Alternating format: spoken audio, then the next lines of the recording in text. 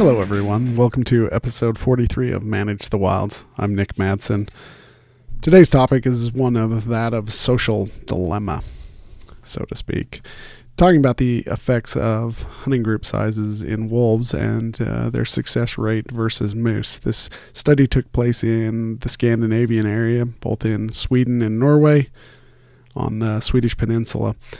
They tracked these wolves to over 185 kills or attacks, and they had a total of 142 wolves they tracked, and they were mixed in age groups, and there was looks like 17 different wolf territories, and they looked at what effects that this played, what determinants played into their success rate. Because success rate was actually fairly high for them, between 45 and 64% between those ranges for the attacks. So between 45 and 64% of the time, they were successful in targeting moose. Ultimately, there was a few things that stood out to them that were different than what they thought, and other things that didn't play an effect at all. Hunting group size was actually one that they thought, because of previous studies done, African lions, hyenas, African wild dogs, and even other studies with wolves in different parts of the world showed the larger the pack size, the more effective they were. And this was actually not the case in this study. As long as there was a couple of individuals within the group, then they were effective in their success rate. Once that dropped, once it was just a couple of individuals, whether it was a female and a couple of cubs or a male by himself, they then became solitary and had a better success rate as a solitary individual, but the size of their prey dropped. They went from hunting moose to deer, and then once they were back in their groups, then they would go back and target moose. The other thing that was interesting about this, and I had this in my mind, is the deeper the snow, the more successful they would be. In studies up in Canada as well as in the United States, there's been studies to show that success increases with the snow depth. But the one challenge they faced in this study is the snow depth never got above 28 centimeters.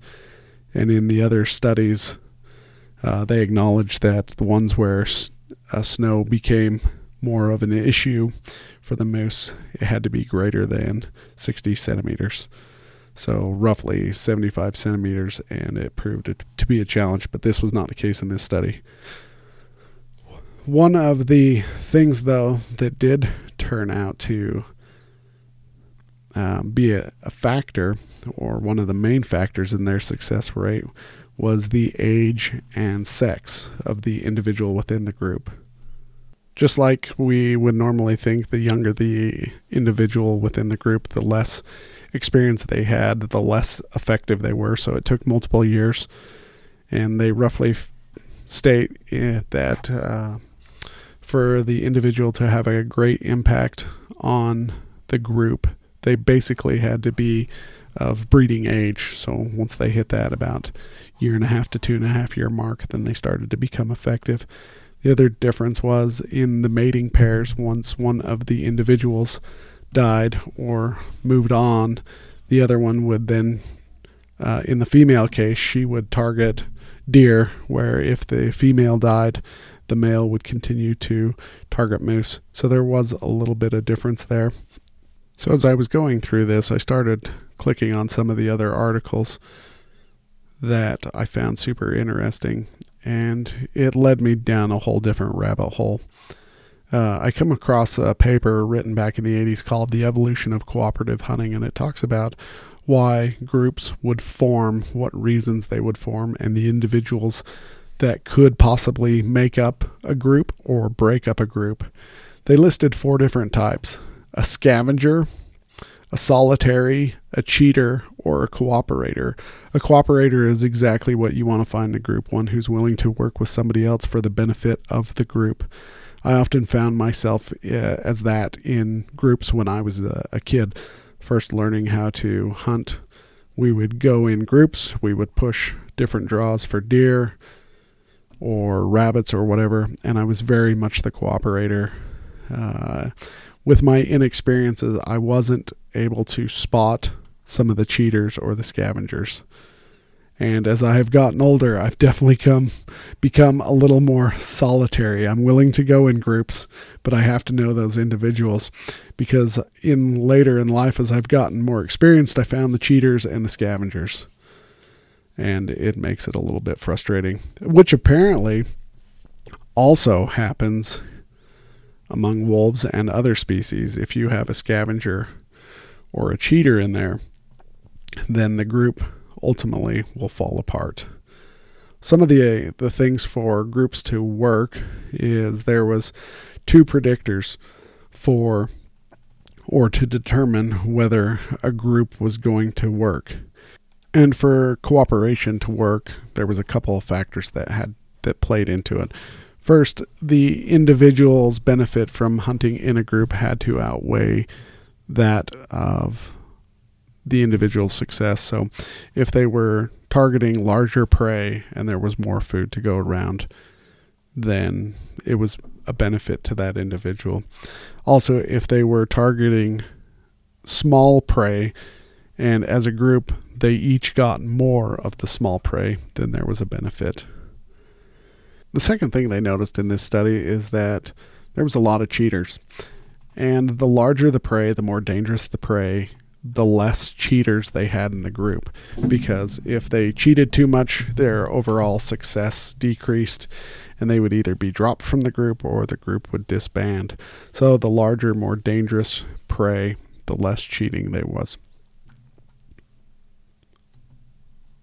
The other thing that it then took me to a philosopher whose name was Jean-Jacques Rousseau. He was also a poet, and he wrote a bunch of music. But he talked about what they call the stag hunt, and it takes place in a mathematical model called game theory. Game theory is the ability to take a couple of players and mathematically determine the possibility of it working out versus not. There's another game called the hawk-dove game, but this one's called the stag hunt, and it's about individuals who are placed in a group who are chasing a stag or a red deer. And as this group is pushing along, a hare jumps in between them. And now they're mathematically determining whether it's beneficial to go after the hare or do they continue after the stag.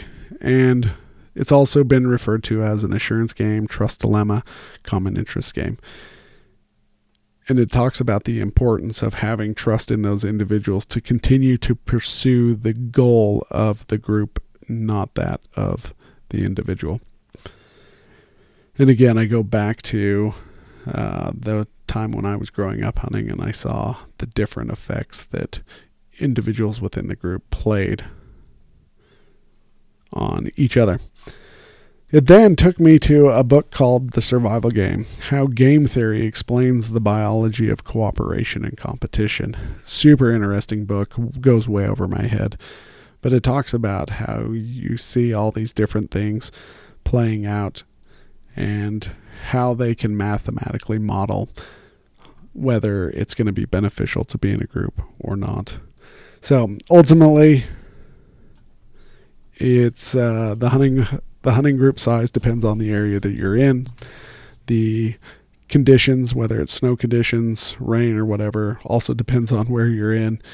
And the more experience you have, the better you are as a hunter. Long-winded, but it was very interesting for me. All right, you guys stay wild. Have a great day.